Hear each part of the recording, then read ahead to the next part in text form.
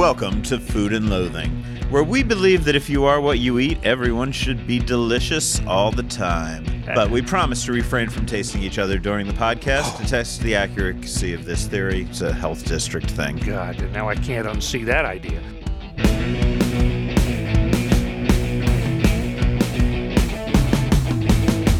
I am your host, Al Mancini, coming to you this week from Bala, Italian Soul in the Sahara Resort on the one and only Las Vegas Strip. I will be handling the hosting duties solo this week. Our frequent co-hosts are either unavailable or under the weather right now. And let's be honest, I'm really too old to start making new friends at this point. So, we'll work with what we got. Luckily, I am, as always, joined by another old dog, an audio dog, that is, who knows all the old tricks and quite a few of the newer ones. I can only be speaking, of course, about MCRJ, our producer, Rich Johnson. Yes, I still know how to use a razor blade and splice audio tape. Oh, man, I haven't done that in a while. There's no tape to splice anymore, but hey, A couple things I know how to do with a straight razor. That's one of them, and I haven't done either of them in a very long time. I'm glad we're back here. I have not been in this building in a couple of years since the big remodel, and those pictures, those beautiful pictures, including the one of Louis Prima in the lounge. If you want to know what this place looked like back in the day, go stream yourself the original Ocean's 11. Not the greatest movie in the world, still one of my favorites. It's the greatest movie in the world. I love that I love it. It's the only movie I have actually downloaded on my iPad, and I watch it on the airplanes all the time. Do you remember watching it the first time and going, is Sammy Davis Jr. really playing a singing and dancing garbage man? Yes, yes, he is. What? And I love that song to this day. But there's only that little short Ocean's 11 song, and then there's Dean Martin singing Ain't That a Hole in the Head, whatever it's called. Ain't That a Kick in the Head. Ain't That a Kick in the Head. And it's done in the lounge here at the Sahara. Just like that picture of Louis Prima, you can see that it's the very sort of stage above the bar. And so that's what that place looked like. And they're doing a nice job of evoking some of that, but still moving forward, because it is, let me check my watch, 2022.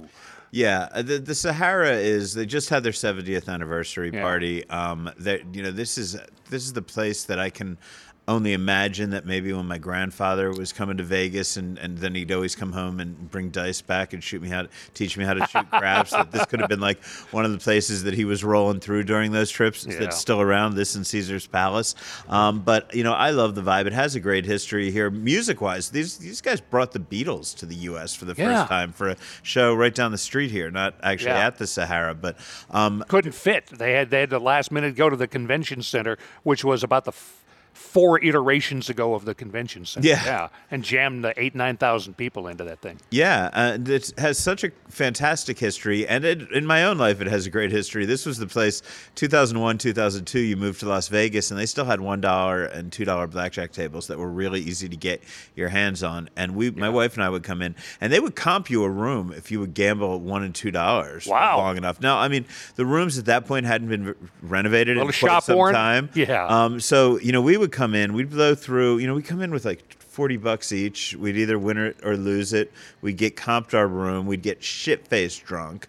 And then when we went to check in our comp room, I'd throw a 20 to somebody at the desk and they'd give us a suite, which, again, not renovated, but, that's a little harder to do these days in Vegas, those upgrades at the front desk. But so I had a lot of great, I don't want to say memories because so many Jägermeister shots went into those evenings at the blackjack tables, but a lot of time here. Memory theoretical. Yeah. Okay. And, it was interesting when I don't want to say anything negative about when the SLS took it over, but I was never impressed. From day one, I felt like it was kind of a lipstick on a pig situation. Yeah. The fresh coat of paint on a place that has cool old bones, and maybe we could do something. And that attitude, that works in New York, that works in LA, that works maybe even in Miami, where you take a classic old building that's run to shit and you just make it look fancy in weird little ways. That doesn't work in Las Vegas, and I think that the SLS proved that wasn't a good model. The new owners of the Sahara have not tried to do that. They have tried to do a real rebuild. They've tried to do a real rebrand. They've tried to really upgrade. They're not just throwing a fresh coat of paint on things, but really seem to be investing in the property. Yeah, they're experienced casino folks. They have one of the bigger ones in Reno. Yeah. And so they know what they're doing. And what really proves the story about SLS not working in Vegas, SLS still works just fine in LA and Miami Beach.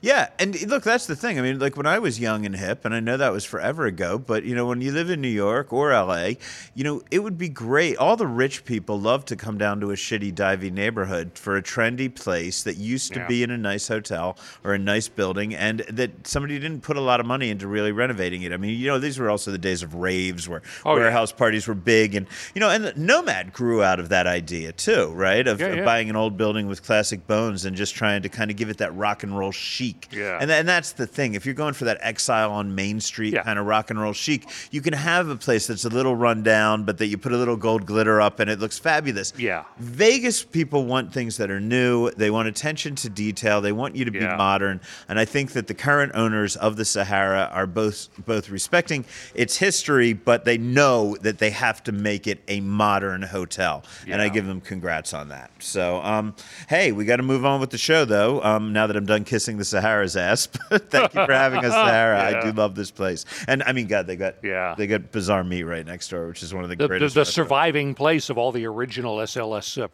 venues. Yeah, Bazaar Meat. And happy to have them here because that's one of the best restaurants in Las Vegas. Yes, it is. Better yet when somebody else is paying. Yeah, but worth the money if you can afford it. Absolutely, down to the penny, worth the money if you can afford it. So it's time to talk about what we've done. Rich, you said you have something brief, so I'm going to let you do that because I got some long-ass tale to tell about Salt Bay. So let's kick things off with you. Just got back from New Orleans for a good friend's wedding. In fact, you remember Steve Heitner, the actor who played Banya on Seinfeld, and we did a podcast for a couple of years, and you were a guest a couple of times. He still owes me a whiskey the way that Jerry Seinfeld still owes him a soup or a meal on that, based on that. Right. Whiskey is not a meal. Right. No, whiskey and the Lucky Penny was not the whiskey that I expected from him based on our bet. So I did not start off great in New Orleans last Thursday. I got in late. Didn't find the rest of the wedding party, so I just sort of wandered around the French Quarter. I wanted a shrimp po' boy. I'm in the French Quarter. I had one years ago. I thought, okay. But then the good place was closing at 9 o'clock on a Thursday. They were closing.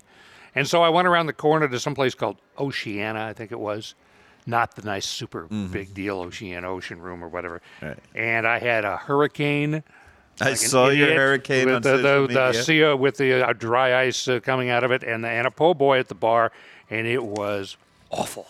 That's a shame because my favorite po' boy is in New Orleans, and I've actually shot a TV show, never aired, with John Curtis. Some people may know, and my friend Sean O'Malley, in the place where the po' boy was invented, right? And I've had po' boys in dive bars that I've never heard of. I know they're great, and that's what I was thinking. And the dive bar ones are always just as good, in my opinion. Yeah, if not better. But this, I threw the dice, to use the Vegas metaphor, and there's a Harrah's Casino right there in the French Quarter. Oh, yeah, there is. And I lost. But I made up for it Friday afternoon. I took the Canal Street streetcar, the one, as I said, the streetcar named Ambivalence. Yes. Or whatever. A couple miles well north of the tourist zone, kind of like leaving the Strip when you come to Vegas. And I stumbled upon a New Orleans institution, I was later told, Mandina's. Been around since 1932. Just a nice, big, multi-room old house turned into a restaurant back in 1932, doing the classics. And I had the lunch special of shrimp etouffee, a side of corn. The corn was out of the can and the little mushrooms were out of the can, but it was just perfect for what this was. The brown sauce, not hot, just super rich, super deep, at least a dozen decent-sized shrimp in there. The requisite mound of rice in a bowl, $25. And a whole bunch of bread I couldn't eat. It was just too much. Awesome. And, of course, I had the perfect beverage for that, which would be a Diet Coke. Diet Coke? Yeah, you can't have the lights off. You don't go for the Sprite. You want the deeper one. Okay. For that. I have no idea the logic behind that, but you're the man. It's like white and red. Okay. Nice rehearsal dinner at a restaurant called Justine in the French Quarter. The very fine meals, considering they were doing 120 covers all at once, and that's not how they usually do it, so they were a little in the weeds. But I was watching them pound out French onion soups, and I got inspired, and I just made a huge beef stock overnight. I had it in my cooker for 14 hours, and I'm making French onion soup this weekend. Best thing was the rooftop ceremony right after the wedding vow in a private residence rooftop. We come down and do the second line. You know what the second line is? No idea. Well, the second line is these little Dixieland bands. like they play at funerals. Well, they also play at weddings. It's about 5 or 6 pieces: trombone, trumpet, sousaphone, couple of drums, maybe a clarinet, and somebody leading. And the deal is the first line is the bride and groom and the leader of the band and the band. And the second line is all the friends and relatives and everybody that went to the wedding. And everybody that just sort of on the street joins in, and they wave little white handkerchiefs. And we did about a half an hour loop around the French Quarter with a police escort, parade permit, the whole deal. The band playing the whole time. That's so much better than doing that shit at a funeral where the police just escort you down to the. Although in New Orleans jazz funerals, that's New Orleans. Very well This is known sort of as the well. yeah. But it seems like a happier reason to do that. And we did this 3:00 in the afternoon, and twice again later in the afternoon and once in the evening, somebody else was their second line, and the wedding couple up front going away. That was the most fun part of. That sounds like of being in New Orleans. In the Big Easy. I did not drink myself stupid all the way to 6 a.m. like my colleagues did, but that's okay. I don't think I've ever been in New Orleans without drinking myself stupid until 6 a.m., but it's been a while since I've been in New Orleans. I kind of missed out. Quickly, we went out Monday. Crossroads Kitchen, finally got there. Plant-based place inside Resorts World. We went for the fall tasting menu. We wanted to go light, Let's start eating a little lighter and, more fish. And let's go for plant-based. Oh, we came out of there just full as can be. Yeah. But satisfied. But also not full about an hour and a half later because it's vegetables. It's plants. First course, truffle mushroom Bianca pizza, tomato-less pizza with a coconut-based thing that subs for cheese, maybe the best of the 5, I think. Maybe the weakest of the 5, second course, baby beet apple salad. Nicely done beets, but, they're beets. They're beets. A little balsamic drizzle, et cetera, et cetera. Third was a thing that made me want more, a scallop fettuccine. The scallops were actually little mushrooms. I did not taste any sort of seafood evocation, but it was really nice. I wanted a little more sauce on the very nice fresh fettuccine. Fun fact about those scallops Yeah? is the mushrooms that Chef Tal Ronan uses to make those scallops are the same mushrooms that he uses to make his calamari rings. I was wondering, I almost wanted to get those just to see what that was about. Yeah, so the same Next time. mushrooms, slightly different preparation. I've spoken about it, I think, before on this podcast, but he learned a lot about the exact weight and get them the right thickness that when they fry up, they really do feel like calamari. Wow. So, Cool. But I have not had them in the scallop form. Fourth course, the meat course, an eggplant fillet, a well-cooked hunk of eggplant covered in a Bordelaise wine reduction thing with mushrooms, a fantastic crispy potato rosti on the side. I could have had that all by itself. A little bit of restaurant theater. They brought us out steak knives for the fillet, and I cut it with my fork because it was a big hunk of eggplant, but really good. Not a steak, but had that sort of feel and all that. Course 5, a tangy, creamy berry crumble thing in a glass, not unlike the water glasses we have here. This one could have actually used some actual cream to cut down on the acidity, but all in all, wonderful. That room. We've never talked about that. The space is so beautiful. It's gorgeous. And the old classic rock art on the walls. Yeah, 70s music and 70s artists all over the place. Forget the name of the photographer, very well-known photographer, but great shots of Bowie dating back to the early 70s. Great shots of, I think, Elton John on the other side of the wall. There's a Mick Jagger. One of the dicks from Led Zeppelin, just because I've met those guys, and everyone except John Paul Bonham's a dick in that band. Yeah. I'm not sorry. Right. No, anyway. All right, $75 for the fall tasting menu, the 5-course, $35 wine pairing option. We did not exercise because we had already had a very strong drink at Wally's before we got there. There is a larger 7-course dinner that I think goes for $175 with a wine pairing. That would be way too much, but it was. I'm finally glad I got there. I've got a niece in Portland who is plant-based for several years now, living her life, and is very healthy and is really looking forward to come to Vegas and didn't know what she would eat. And I said, I'm going to show you what to eat. You got to bring her there, man. Yeah. Where all the rock stars eat out in his place in Melrose. It's the sister restaurant of this LA spot, which is super popular among the celebrati. All right, time for you to go nuts here. Yeah, I mean, I wanted to spend a little time on this. I actually wrote a lot more notes than I normally would.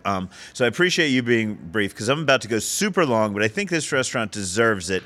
I was invited into Salt Bae's joint, which was a little bit surprising. Now, look, first, I can only assume most of you know what I'm talking about when I say this, because I can't remember the last time such a polarizing figure came to Las Vegas. Yeah. For those who don't know, let me start with the basics. Salt Bae is the internet meme nickname for Chef Butcher Nusret Gökay, G-O-C. There's Turkish thing. Turkish thing, yeah. So my apologies for not knowing Turkish. He runs an international chain of restaurants known as Nusret Et, and he is known for several things. Sadly, most of the things he's known for have very little to do with his restaurant experience. First, he makes videos in which he seasons and caresses raw meat in a way that some people have described as almost sexual. Clearly, those people watch different porn than I watch. Yes. But this Bae, Yeah. his most famous move is this flamboyant and hefty dose of rock salt or kosher salt, whatever you want to call it, that he sprinkles from his fingers down his arm onto the beef. Down his big, hairy-ass forearm. People get really upset about the fact that he has hair on his forearms. And I can't believe you just walked right into that. That last bit is the pose you're most likely to have seen. Honestly, for me, it always draws flashbacks of Freddie Mercury in concert. I don't know why, but he does. His whole look. And that's his main move.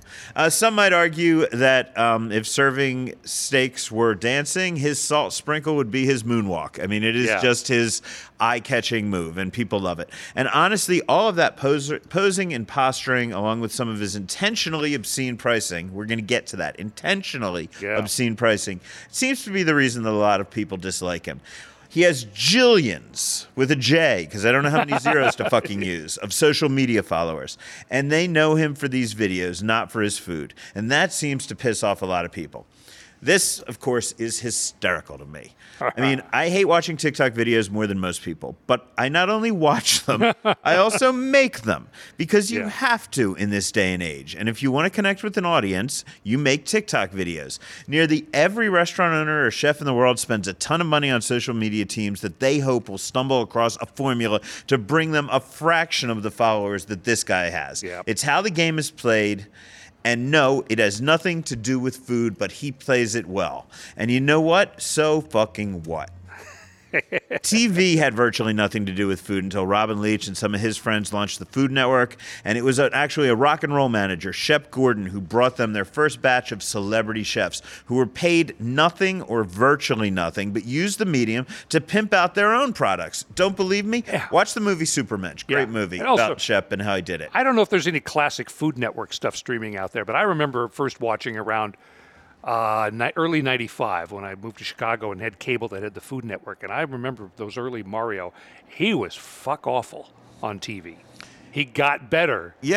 By doing it. You do it better by doing it. And a couple of Stand and Stir shows, David Rosengarten, one of the founders, I actually loved that show, but it was one of the most boring shows on there. But I learned stuff there. They were learning the medium, just like all chefs are learning TikTok right now. And look, you remember Emeril's BAM seasoning? Oh, God, yeah. I mean, I could get, everything was with a BAM to this and a BAM to that, and it became his trademark. And he was selling the seasonings because the truth of the matter was they were not getting paid to be on those shows, but they were able to pitch their own products. And that's how they made their money. Again, watch the movie Supermensch. Really intriguing on that. But, I can guarantee you, anyone who hates Salt Bae's gimmicks in 2022 was lamenting the decline of food culture when they saw Emeril shouting BAM at everything he made on TV in 1994 or whenever that was. Lots of those same people attacked Chef Kerry Simon for switching from the elevated dining of John George's Prime to the rock and roll comfort food that he did. Most of those people ended up loving both Emeril and Kerry. They just didn't like the shit that was reaching out to a new audience that had not been the purvey of those types of chefs prior.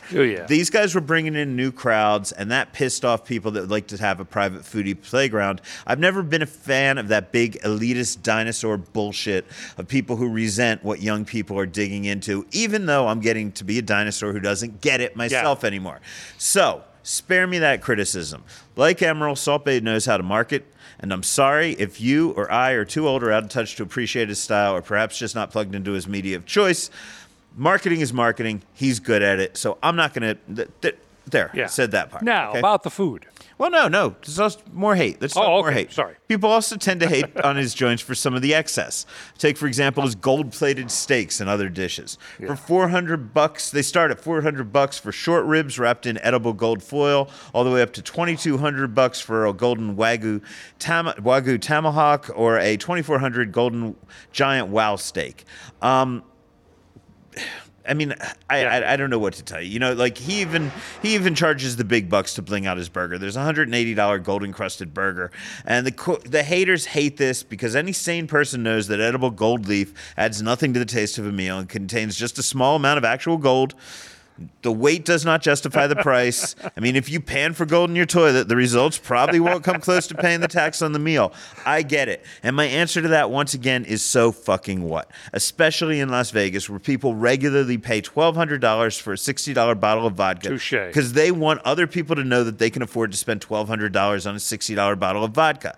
Lots of world-class fine dining chefs adorn stuff with gold leaf simply for the gloriously decadent indulgence it represents. It gives you the chance to play Scrooge McDuck for a day. Oh, Hell. hated reference there. I love Scrooge I do McDuck too. diving into his Yeah. vault. Look, hell, in 2019, I wrote a story about the Hard Rock Cafe wrapping a burger in gold leaf, although they only charged $25 for it. But there's nothing new. And while the Northeast liberal in me might cringe at such a copious display of wealth inequality, the Las Vegan in me, the guy with the 702 tattooed across his knuckles, he knows there is no place on earth better suited for such absurdity. And further, I'm sorry, the further people... Take a breath. I'm just getting mad here. I know, you're just getting to the climax here. Oh, man, look, the further people take it, as long as I'm not footing the bill, the more I love it. How is a group of guys on their yearly Vegas trip going to celebrate the one friend who's still up a few grand on their last night in town? At a certain age, there's only so much hookers and blow you can handle, to the point where a salty slab of beef is probably better for your heart than those less legal options. So get the gold-plated steak if you want to celebrate with bling. I ain't doing it, but do it. 25 years ago when we both lived in New York, I remember the big news story, the culinary news story was 21, the legendary expense account restaurant, put a $25 Hamburger, burger on the lunch menu. And everybody, how could you possibly? My pearls. Yeah, and everybody, and then the Danielle Boulud did a burger, and it was like a $90 burger. Then out here in Las Vegas, Hubert Keller did a $1,000 burger. It did come with a bottle of Petrus, to be honest. But look, there's just people like to bling out, and I say go do it. Outside of our little town, where I think is just the perfect place to spend stupid money on stupid things, I'm told that this chef is hugely popular among soccer players in Europe and the Middle East who have a ton of money. Why the fuck wouldn't some pro athlete out celebrating a win spend a literal shitload of money to eat gold? How's it different from them going into a Vegas strip club to prove that they're badasses by making it rain? Yeah. Okay, so I would suggest that when you're spending that kind of money, you not only tip appropriately, but you also ask the server about the nature of any service charge you find on the menu.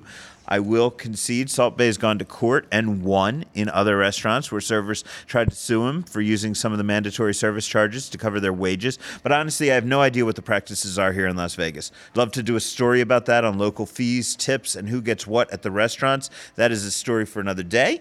I've ranted about enough things today. We'll get into a separate rant on that one of these days. All right. For now, I just have to say, always ask where the service fee is going when you're at the restaurant. I was on a comp, so all I left was a straight-up gratuity, so that didn't come up. I'm hoping that went to my server because it was a gratuity for my server. Anyway, I'll shelf that rest of that for another day. But that's not going to hate. I'm not going to hate on him for the gold or the marketing or the Instagram food porn. It's too fucking easy, and if I'm going to hate on things, I want to do some things that are a little smarter. And the truth of the matter is, there are some things I will criticize about this restaurant. But there's also things that I like about it. To start, the place is pricey, but it's not always obscenely pricey. Salads come in at $25. Starters are $25 to $31. Although I'm going to tell you, the $31 beef carpaccio I had was large enough to be shared. It was the most interesting presentation of the dish that I've ever had. It was assembled at your table, one ingredient at a time, and then rolled into this meaty little burrito with all the taste and texture inside. They slice it.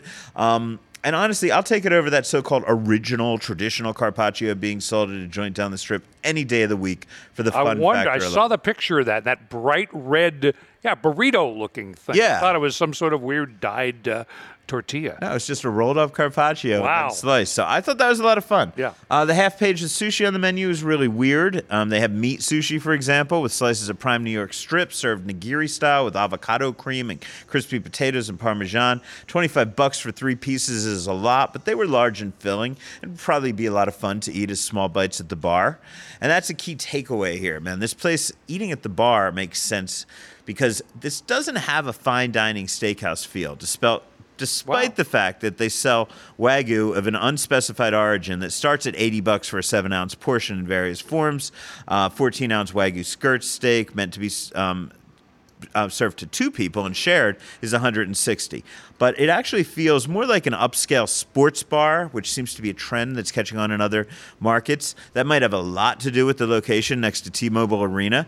The emphasis is on a lot of at-the-table preparations and presentations, all of which, every single one of which, is designed for your Instagram or TikTok feeds. They bring a camera phone ready light and a sculpture filled with dry ice to the table to set up before each dish arrives. And the servers like to shout and simply scream when they're adding salt. Think about teppanyaki, right? When you go out for that and all the bells and the whistles without the teppanyaki grill and a touch of maybe an elevated Hard Rock Cafe. And then you'll be heading in the right direction, man. The crowd here was very blue collar with money the night that I was there. Lots of people heading into the bull riding competitions next door. Others dressed in the T-shirts from their Formula One teams that they worked on. Most of them were in blue jeans. Most of them had cowboy hats or baseball caps on their heads through the meal. I was way the fuck overdressed because I was dressed for a nice steakhouse, and I felt silly. But you know, it's always funny that I can feel silly for being overdressed anywhere. This crowd, they all seem to be comfortable. They all seem to be having fun. So when I had the signature chef's signature menu for 2. It included the aforementioned rolled carpaccio and the meat sushi.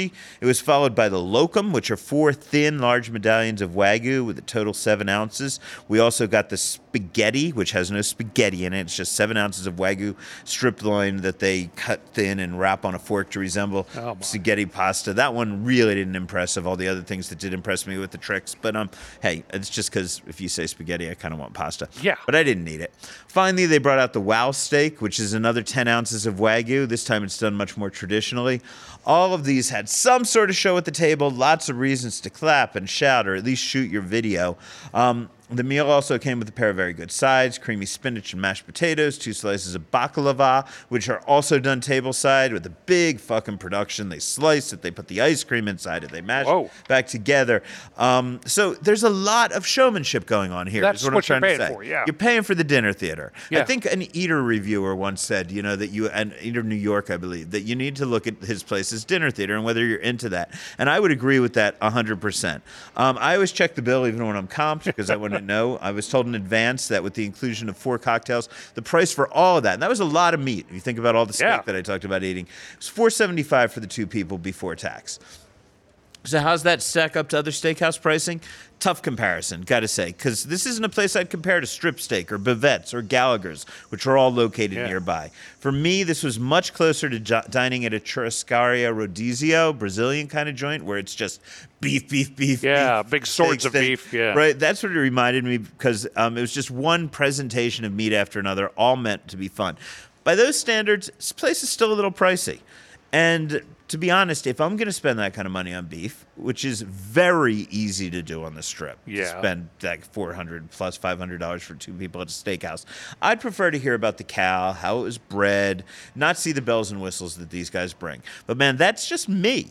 That's what I'm into. Doesn't mean you shouldn't be. And while his celebrity factor doesn't mean much to a lot of people, perhaps American food snobs don't follow Turkish Instagram stars, there's certainly an audience for celebrity chefs in Las Vegas, and this town is always happy to charge a premium for putting their names on restaurants. So there's there's a lot of reasons that justify these prices. Also, prime real estate. This place used to be Sushi Rock, and it was pricey to eat there as well because it's expensive to have a restaurant just outside of T-Mobile Arena. You pay for location. This is a prime location. So, again, liking it, but not necessarily liking it for me, but liking it for a lot of other people. My biggest problem, and I feel sort of like a dick for saying it, is there was too much fucking salt on everything. Yeah, well. But that's what he's known for. Yeah. There's neon inside and out proclaiming salt is life or something like that. So you know what you're getting. You'll never go broke giving Americans too much salt, I'm sure.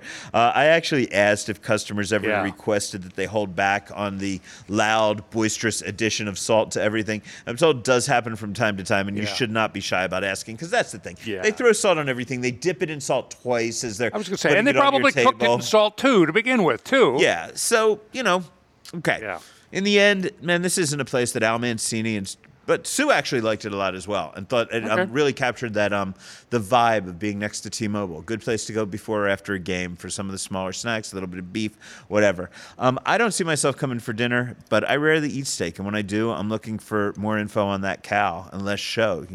I also don't have a celebrity fetish. Celebrity fetish. Yeah. And my blue collar with money audience that they're looking for bling in a sideshow, I mean, that's really not my crowd. But I can think of a lot of people I know who would have a blast here, and I would not balk at the prices for them, which are not ridiculous by Las Vegas standards unless you want them to be.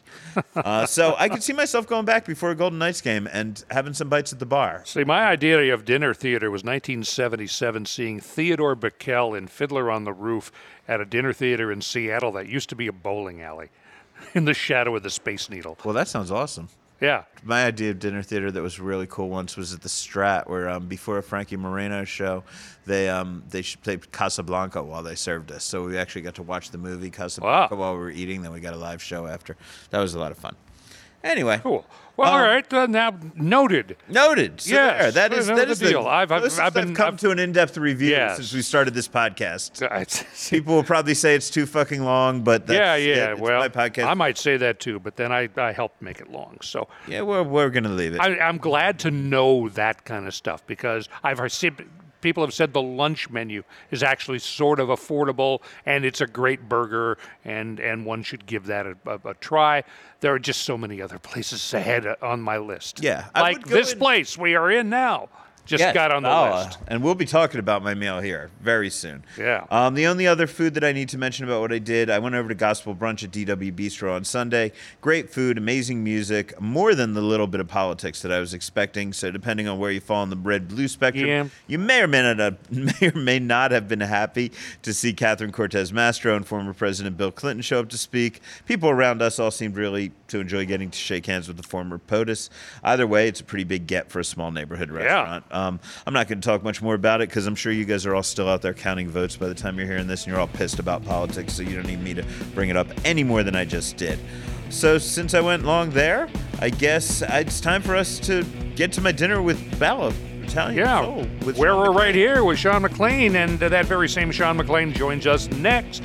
This is Food and Loathing. When you need mealtime inspiration, it's worth shopping Kroger, where you'll find over 30,000 mouth-watering choices that excite your inner foodie. And no matter what tasty choice you make, you'll enjoy our everyday low prices, plus extra ways to save, like digital coupons worth over $600 each week. You can also save up to $1 off per gallon at the pump with fuel points. More savings and more inspiring flavors make shopping Kroger worth it every time. Kroger, fresh for everyone. Fuel restrictions apply. This episode is brought to you by Reese's Peanut Butter Cups. In breaking news, leading scientists worldwide are conducting experiments to determine if Reese's Peanut Butter Cups are the perfect combination of peanut butter and chocolate. However, it appears the study was inconclusive, as the scientists couldn't help but eat all the Reese's. Because when you want something sweet, you can't do better than Reese's. Find Reese's now at a store near you. Here you are in Vegas, you're hungry, and the choices are endless. But do you really want to trust the crowd? You can trust Neon Feast. Restaurant recommendations from real food pros, sharing where they send friends and family. All that knowledge is just a download away on the Neon Feast app. You want the strip, off-strip, downtown, great views, great value? Find smart, informed restaurant recommendations on the Neon Feast app and neonfeast.com.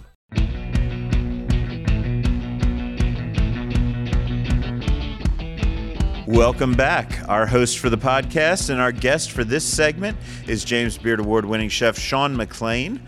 Born in, I believe, San Diego. Correct me if I'm wrong there. That is correct. Yes. Thanks, Chef. Sean became an icon in the Midwest thanks to his work at Trio in Evanston before opening his own award-winning seafood restaurant, Spring. And in 2004, man, Sean, you were way ahead of the curve with the plant-based, or at least plant-forward, Green Zebra. You followed that up with the Chicago Steakhouse Custom House, which scored you a Best Chef Midwest Award for the Beard Foundation. I hope I'm getting all of that backstory right. Yeah, it's pretty close. Pretty close? Yeah, Okay, thanks. Las Vegas was introduced to your food at the much lamented and much loved at the time Sage in Aria. And for a long time, that really was the resort's premier high-end dining destination. We're going to talk a bit about those early days, hopefully, in Aria. Absolutely. And the vibe then a little later. You followed up that success with 550 Pizza at Aria. I want to talk about a lot more about that later. And Libertine Social in Mandalay Bay, where you joined forces with master mixologist Tony Abu-Ghanem. And actually, are you still involved with Libertine Social? Oh, yeah, absolutely. I want to make sure. Oh, yeah, absolutely. Cool. But the reason we are here today is that Sean has a new Italian restaurant, Bala Italian Soul. It's where we're seated today. It is in the Sahara. It has this view of the Strip, and on, I guess, last weekend or 2 weekends ago, pretty cool concert going on directly across the street when we were young. I don't know if you were open yet for that. We were open that weekend. So that Friday was canceled, of course, due to the high winds. And so a lot of people were a little frustrated, but it was great because we got to see a lot of people and had a lot of people into the restaurant that weekend. So they just announced another big show that's happening out there in the spring. It's a lot more of the bands that I'm a bit into, the Korns, the System of the Down. Deftones. Yes. Yeah, it's an old favorite of mine. So absolutely. I'm sort of wondering if I can reserve maybe a table right here at this window now. Yeah, and get a remote speaker in here for you. Yeah, what's the vibe in here when things are really popping on the Strip? Do you absorb that energy? Is it fun being this close to the corner of Las Vegas Boulevard and Sahara? Yeah, absolutely. I mean, as you know, and have spent so much time out here, you've really seen the kind of the different iterations of what the Sahara was, and through SLS and now what has really transformed over the last 2 years from the porte cochere all the way into the new restaurants. And for us to be a part of that kind of just re-blossoming of a great, storied property on the north end of the Strip, which, again, has been a little bit sleepy over the last 10 years. And we've seen, Resorts World popping up here, Fontainebleau back under construction. So there's new life in the North Strip, which was really, really cool. And I think timing-wise, I think Sahara's set, to be great. And obviously having concerts across the street that, is always a bonus. Yeah. And also, I think a dispensary on the other corner, although we're probably not supposed to talk about that because we're in a casino. But always good to let people know, depending on what your spirits are your spirits of choice. Right. No, this is a great area. You're right next door to Jose Andres' restaurant, Bizarre Meat, which in my opinion is one of the best restaurants in Las Vegas. Yeah. So, and then Chickies and Pete's, if you want to go get a Philly cheesesteak and gamble. Yeah, right? That's right on the other 2 doors down on the other side. Yeah, Sahara's super accessible. It definitely is not a mega resort, so it's really to get in and get out, and I think that really lends itself either being on the north end of the Strip for locals to get in. And the back of the days of Sage, we always really welcomed and nurtured having local Las Vegans dine at Sage. We never wanted to just be known as a Strip restaurant and, just for those coming into town and tourism, but just want to cultivate and be a part of the town. And I think we've constantly tried to be part of that fabric. And, Vegas has always been a little second home to me throughout this whole process. Cool. Well, it is great to always have you here. I'm going to talk a bit about my meal here and but it also triggered a flashback in my mind. So I'm going to talk first about your restaurants in Aria. Now, when you opened in Aria, you first opened up Sage, which we've been discussing. And, oh, my God, I don't think there is a serious foodie in this town who's been around for any length of time that does not miss Sage. It was beautiful. I would say a very elevated New American. Do you think that's a fair description? Yeah, very fair. Yeah. And gold leaf on the walls, but plush tones of purples in the lounge. If I'm remembering right, fantastic bar staff. chef. I can still remember the faces and the names of many of your yeah. bar people there. So if the first time I had ever had an aviation cocktail was in there. You were known for, and you will always be beloved for, your foie gras creme brulee. Right. Which you got to tell me where I can get that now, or you got to make one for me. But it was very upscale. And during those early days of Aria, you were it. I mean, there was Bar Masa behind you, but it never quite clicked. You had Julian Serrano right across the hall, and he did great on the casual end. Yeah. But for the fine dining, they hadn't really developed that upstairs enclave very well. Yeah. It was not taking off to the degree that it has right now. Right. So I think for food, for serious foodies, everybody went to Sage. And it seemed like, just a crazy success story, and somebody bringing a new style of elevated fine dining at a time when a lot of other people were going more casual. You were still willing to be really, really fine and refined. How did that play out, and why is Sage no longer with us, I guess? Well, I'll start with the end first. I mean, we contractually, we had a 10-year deal at Aria, and it came up during COVID. And, looking back on COVID, we can see things more clearly and kind of how we came out of it and when we came out of it, and how Vegas has responded immensely post-COVID. But during the time, it was pretty unknown and a lot of, gray future. So I think it was just a decision at that point. The contract was technically up. We were kind of going month to month at that point. And, at some point, I think, when Catch came in, and Catch was a huge success for Aria and good for them, but it brought a different vibe to that section, and it was a lot more of a kind of a nightlife. And I see and be seen. Take your Instagram videos. Yeah, exactly. Fabulous people. I felt like Entourage 10 years after Entourage. Yes, kind of exactly. Vibe, Yeah. But I think it kind of changed the dynamic of that corner, and I think they looked at Catch as somewhat of the future for that area, and so. It was just a decision again in kind of the fog of war of COVID to end that, and 550 kind of a similar time frame, but they were just wanting to have a little bit more control within the property, and ultimately just kind of sold them back. Right.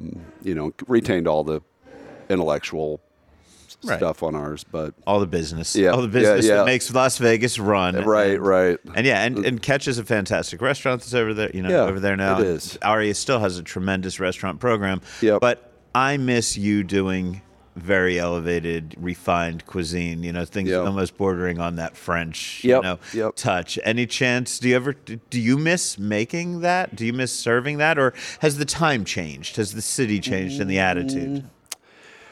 Oh, I think it's a little bit of everything. Or have you changed? Yeah, I think it's a little bit of, I would say everything. But do I still enjoy it? Absolutely. Do I still, see the places, Robuchon and those types of dining experiences, and we were always wanting to be that 1 to 2 star place. We never were going for the opulent over the top 3-star, but we wanted to just know, and to your point, to have, when the industry people missed it, I knew we were doing something right. When your peers and your friends are, messaging you, wow, we really miss a restaurant, really sorry, whenever my time, taking my wife out or something away from the business, they came into Sage. So all those things I really cherish. But, I think to a certain extent, we all move forward and dynamics change. Yeah. But, to me, I hope there's a little bit in Bala. There's a little bit in everything we touch now, and trying to, whether it's techniques, a flavor profile, the foie brulee we're doing at Highlands in Detroit. So it does live. Gives me a reason to go to Detroit, I guess. Yes, one of many. A lot of what you've done, and even in Libertine as well, I see on the menu here at Bala. I see a lot of Sean McLean on this menu, and if I had any trepidation about you coming in to do a restaurant at Sahara. It had nothing to do with the property. I know how great the renovation is and the team are, and I know they're doing fantastic things.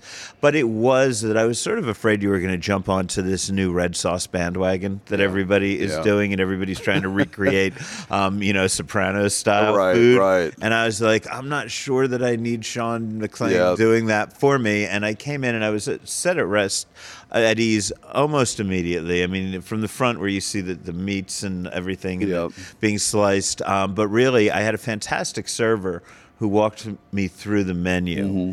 And I asked her, by the way, she needs a copy of Food and Loathing in Las Vegas. So I need to get her name, and I'm going to drop her that because she was unfamiliar with the book. Other than that, she knew everything about your menu, though, and she was brilliant, and I really enjoyed it. And I asked her, as soon as I sat down, I said, what would Sean want me to have? What should I eat? She recommended 5 dishes. I steered away from a couple of them because I had some antipasti that I really wanted to try. But for the most part, I followed her recommendations. I would not have ordered a pizza, and I was not thinking of pizza when I came in here because just after the fog of COVID, 550 pizza was just not top of mind for me. It's almost as if, I don't want to say I'd forgotten it existed. I always remember if somebody said it, but it just wasn't. When I thought Sean McLean, I was thinking Libertine, I was thinking Sage. Those were what were top of mind for me. Your waitress recommended this pizza, and it came to the table. My wife sat there. It was a Roman-style margarita. Very simple, very basic. And Sue says to me, this may be the best fucking pizza I've had in years. And it was the dedication to ingredients, just the perfect execution, a gorgeous crust. It was a pizza that the pizza scene has changed so much in the 10 years since you opened 550. Yeah, it sure has. When you opened 550, that easily would have been one of the best 3 or 4 pizzas in Las Vegas. But there were not a lot of great pizzas in Las Vegas. I think you're a contender now with these 3 pizzas that you're doing here. I'm saying this to all my pizza friends out there, to everybody out there who loves pizza. Come in here and try the pizza because you will be blown away by how good it is, unless you then remember how good it fucking was at 550. And then, you'll be like, you're just an idiot for forgetting from the beginning. But that was cool. So, there are only 3 styles of the pizza one style, 3 pizzas on the menu. But was it important for you to keep pizza going, and was 550 an inspiration? Well, absolutely. I think in context of the menu, we definitely were, we saw that as kind of rounding out the experience. We didn't want to dedicate too much to it because it's always a tricky line of menu sales if you're just too heavily into pizza, both production-wise, service-wise. And we really want to highlight the pastas and really some of the beautiful meats and fish we do on top of antipasti, as you mentioned. So we wanted to kind of just find that nice little niche for it. What we do, we really want to spend, and make it the 3 best, the 2 best, whatever ends up landing on the menu. And as it evolves and we change it seasonally. But, the dough itself is still an incarnation of where it was with 550. It's not the same. It's different, and it's been played with a little bit. It's a higher hydration. It's a different flour. We got inspiration from Roman-style pizzas, oil content, a little denser. So we just kind of, we had some time. The project was delayed for many reasons, as everything is these days. And so we had some extra time to cook, which was great, and came up with ultimately a product that we just absolutely loved. And, the fact that you are singing its praises is confirmation that we hit it right. So it was fantastic. Before that, we started off with a little antipasta, and your antipasta menu is really interesting. You have everything from the basics like salumi and cheese and burrata, heirloom tomatoes. Those were the kind of things that I was directed in the direction of. Also the marinated octopus, but I got it. And the marinated octopus here, by the way, done with Calabrian peppers, so Italian hot chili peppers. So that did entice me. I've just been eating so much fucking octopus lately that I wasn't, right. Sometimes you eat a lot of something. So we went on, I tried your crispy stuffed peppers with spiced fennel sausage and lemon aioli, and we also did a lamb tartare. That really spoke to me and kind of reminded me almost of that Libertine mentality. Maybe, I don't know if you would agree, but it was that kind of earthy dish. So the peppers really wild, but took the two antipasta very different directions. I thought the lamb tartare was a more elevated dish. Yep. It was a Delicate. delicate, exciting dish. It was one where you wanted to mix in all those ingredients, and you wanted to see it, and you wanted to. It was a fun, slow to savor, enjoyable. Look for all the little flavors in it kind of dish. Now the stuffed peppers with sausage. Also, a lot of flavors in there, but delicate would not be a word. It's a pop. It's full. It's rich. It's all those things. Yeah. That's San Gennaro Festival in New York City, like street food kind of Italian. Like really, just it had that street kind of vibe to it. I don't know if that's what you were going for, but it was a little messy, a little sloppy. It was popping with flavor, and two extremes on those. I enjoyed both of them quite a bit. Great. No, I think that's perfect, and I think when we try to speak to Vegas is such a wide audience, you know what I mean? And we want to hit a lot of different notes with a lot of different, dishes. So I think it's a great way to look at it. And, a lamb tartare is definitely not something that's going to be our best seller. But for the people that get it, we've had just tremendous response from it. So is that sort of, I don't want to say lost leader, but sort of a audience leader? Oh yeah, that's the place that had that. I need to come back to have that and then try something else. Absolutely. And but again, anything raw is always a little polarizing. The audience and who's in town and who's in the building and all of that. We may see nights where we barely sell any, and then other nights where we're like, wow, we sold 15. That's awesome. Well, I hope people come in and try it. Speaking of those dishes that are, the wow, now that I've heard of that, I'm going to go and check other things. That's what your foie brulee was like over at Sage, I think. Was that unique? There was and the dish, of course, was unique. Yeah. But that idea, had you ever had a restaurant where an unusual dish like that took on such a life of its own?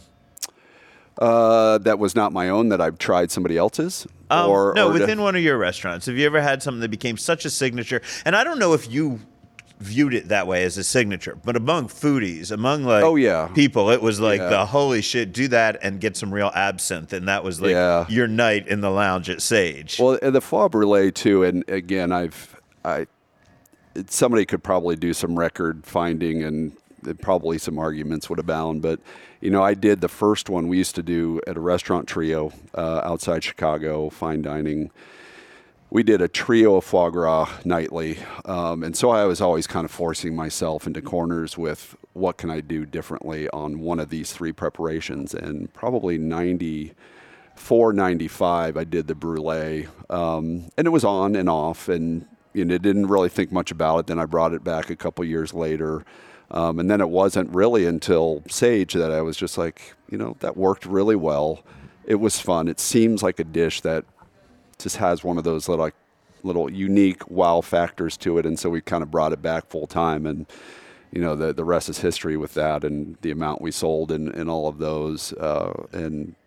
Becomes a little bit of the thing you're remembered for, which is funny. But I think, it never was intended to be anything other than, hey, how can I do? And we did a foie mousseline for many, many years as well. That kind of, I would love to bring that back too, because it's kind of unique. Yeah. I mentioned Green Zebra. Correct? Yep. Am I getting the name of the restaurant Green right? Zebra, yep. Was that a vegan restaurant, or was that just a vegetable-forward restaurant at the time? So it was vegetables. When we first opened in 2004, we had, it was a collection. We called it a collection of like 17 plates. One menu, no breaks on the menu, kind of light to heavy. We had one organic chicken breast at the bottom, and we had one fish at the bottom. So 15 veg dishes, one fish, one chicken. And it was kind of a funny process through the years of, people who, the word vegetarian, I think it's more clearly defined. I know it sounds ridiculous to even say that, but there was a time when, I'm a vegetarian, I eat fish. It's like, you're not a vegetarian, you eat fish, and we would laugh, but, it was kind of more of an eating style. It was more about bringing vegetables forward, which, I felt was really utilize. At Trio, we did veg tasting menus, and we just hear comments like, "Hey, I'm a vegetarian. I never get food really kind of out of the box," or and so that kind of inspired the restaurant. But then vegetarians would be mad because there was a chicken on the menu or a fish on the menu, and so about 4 years in, we just said, "Hey, let's just go all in." We're kind of skirting to it. Like, we know why we're doing this, but the world doesn't know why we're doing this. And so we decided to pull the chicken and the fish. And so we went straight veg. It was probably, I'm a big dairy fan. I love cheese. I love, so I can enjoy vegan food. But if I'm a vegetarian, I'm indulging in dairy. But we had options for vegan, but it kind of just evolved into 100% veg and probably 40% vegan. The reason I ask is because that was incredibly groundbreaking at the time. It was very ahead of the public, but we've now gotten to a point where that would be mainstream today. Oh, yeah. And we now have Crossroads Kitchen on the Strip. Yep. We have Truth and Tonic doing breakfast and lunch over at Venetian Palazzo. I'm wondering, have you ever toyed with the idea of bringing something vegetarian or vegan to Las Vegas? I haven't. I think that conversation, maybe midway through Sage years, and so that would have put us to like maybe 2012, 13. We still... Green Zebra was still thriving at the time in Chicago, and there was probably some early thoughts then, but it was really hard to kind of wrap my head around to thinking, is Vegas ready for this style of restaurant? And at the time, I just thought it was no, and it took some time. We're 10 years later now. And I think you were right at the time. I think it would have been... Yeah, it would have been crickets.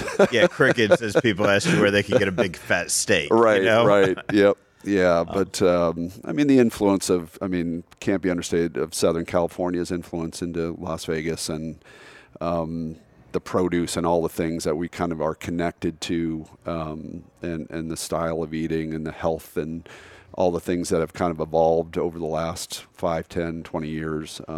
It's just been constantly moving in that direction, and it's still a restaurant that's near and dear to my heart. I wish, if I had endless time and energy and spaces to do it, I'd love to resurrect it, though. Cool. Getting back to Bala, I did not have any pastas while I was here, but we went on to 2 of the main courses, and we had your sea bream, which was just absolutely beautiful, perfectly prepared, served with lemon capers and wild greens. It again brought up that open fire kind of cooking technique that I've seen you do at Libertine and places like that. So that immediately came to mind as I was doing that. We also did a steak. We don't usually order steak in a restaurant that's not a steakhouse, but it came recommended, and it was fantastic. We loved it with more garlic on it than I could possibly imagine, which for me is the greatest thing ever. And I guess what I'm trying to get at is there's a little bit of everything here. There are about a half a dozen pastas, but you can go without having pasta and have a really varied meal like my wife I don't and know I if you can go without pasta. You did, but I don't know if I'm going to allow that next time. Okay, well, there's there's the complexity of any pasta. Some of it is really straightforward. Pastas are really really well cared for, handmade, just beautifully constructed together. So next time, that is, maybe you're just coming here just for pasta. I'm going to serve you every one of them. Come in for pasta tasting anytime, man. Anytime. And then when we get down to the mains, and you mentioned the sea bream and the steak, it's really, going back to Sage and everything, quality of ingredients first, simplified cooking, and just great ingredients. And those, the steak and those are 2 great examples. They're just really simply prepared, but we just try to do the execution at the highest level and just kind of let the meat speak for itself. And there's a lot of garlic on there that kind of helps too. So the one thing I will say about the pasta selection, because I did look it over very closely, and there's a lot on this menu that looked delicious, but it did not fall into that predictable of the moment, let's try to all be the Sopranos and do Northern New Jersey style red sauce joints. You're doing pastas that are, the first one that jumped out to me that I didn't have, but I always love a good puttanesca sauce. And you do squid ink shells, puttanesca with mint and squid. Yeah.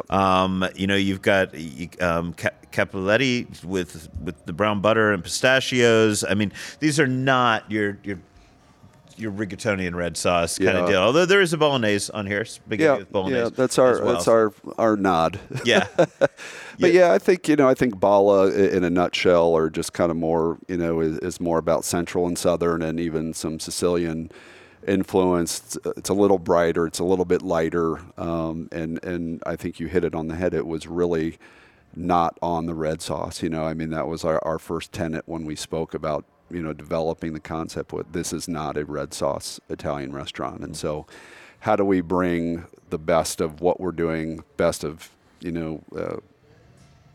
regional produce, which is we really foragers and stew and carry and bringing that same great stuff that they've been bringing to us for years. How do we incorporate that and inspire into an Italian lens? And it really came out to a much lighter, brighter, even some of the pasta, a little spicy too, underlying a lot of that stuff as well. So lively. And very reasonably priced, I would say, this restaurant. Your goal is to, I would assume, to not make this a slap in the face to somebody who's struggling financially. Oh, absolutely. Vegas is. Yeah, and a lot of times Vegas is all about the excess, right? Yeah. Talk also in this show about going to Salt Bay's place and some excess, but and coating things in gold, and you're not about that, right? Never have I look been. at the prices on these pastas, and you've got them 21, 22, 24, 24, 42 for the linguine with the crab. The squid shells I mentioned at 35 with the squid as well. So we're not talking about super pricey. This is a place where you can come in, kind of sit down, have a light snack if you want, have one of those fantastic pizzas if you want, or come in for a full meal, and you could do it from the antipasti to the primi to the secondi, and go all the way through. So I think there are a lot of ways you can enjoy this restaurant, and I really do love the vibe here. Yeah, thank you. Yeah, we love the way it came out. Nancy Polino was a designer, and it feels refined but relaxed and bright and airy, but love the finishes, and we're just trying to just polish all the edges right now, and we're 2 weeks old, 3 weeks old, so we're still learning every day right now. Am I looking up at real olive trees here? They really look like olive trees, but no, they are. Yeah. I was going to say, because olive trees fruit. with fruit-bearing olive trees, I believe, are illegal in Clark County. I really had no idea about Oh, yeah, because we wanted to do it, but they said, nope, can't do it. Is that right? Yeah, the pollen, I think it is. Not good for the, Yeah, there's a lot grandfathered around town, but you can't bring in new ones. Cool. Interesting. So I was going to go pluck an olive. You're going to go pluck one right there? No, probably not. Well, Chef, congratulations on the new spot. Thanks for having me in the other night. I will be back very frequently, I promise you. And I look forward to that. It's always great to see you, Al, and always a huge fan, and been a great supporter of ours over the years, and likewise, I hope you feel that love right back at you. It is, absolutely, I do, and it's my pleasure and my honor to be able to come in and talk to you, man. Cool, and we've got pasta ready for you next time. Sounds good. Thanks a lot. All right. The news is next. This is Food and Loathing. Hey, it's Kaylee Cuoco for Priceline. Ready to go to your happy place for a happy price? Well, why didn't you say so? Just download the Priceline app right now and save up to 60% on hotels. So whether it's Cousin Kevin's Kazoo Concert in Kansas City, go Kevin, or Becky's Bachelorette Bash in Bermuda, you never have to miss a trip ever again. So download the Priceline app today. Your savings are waiting.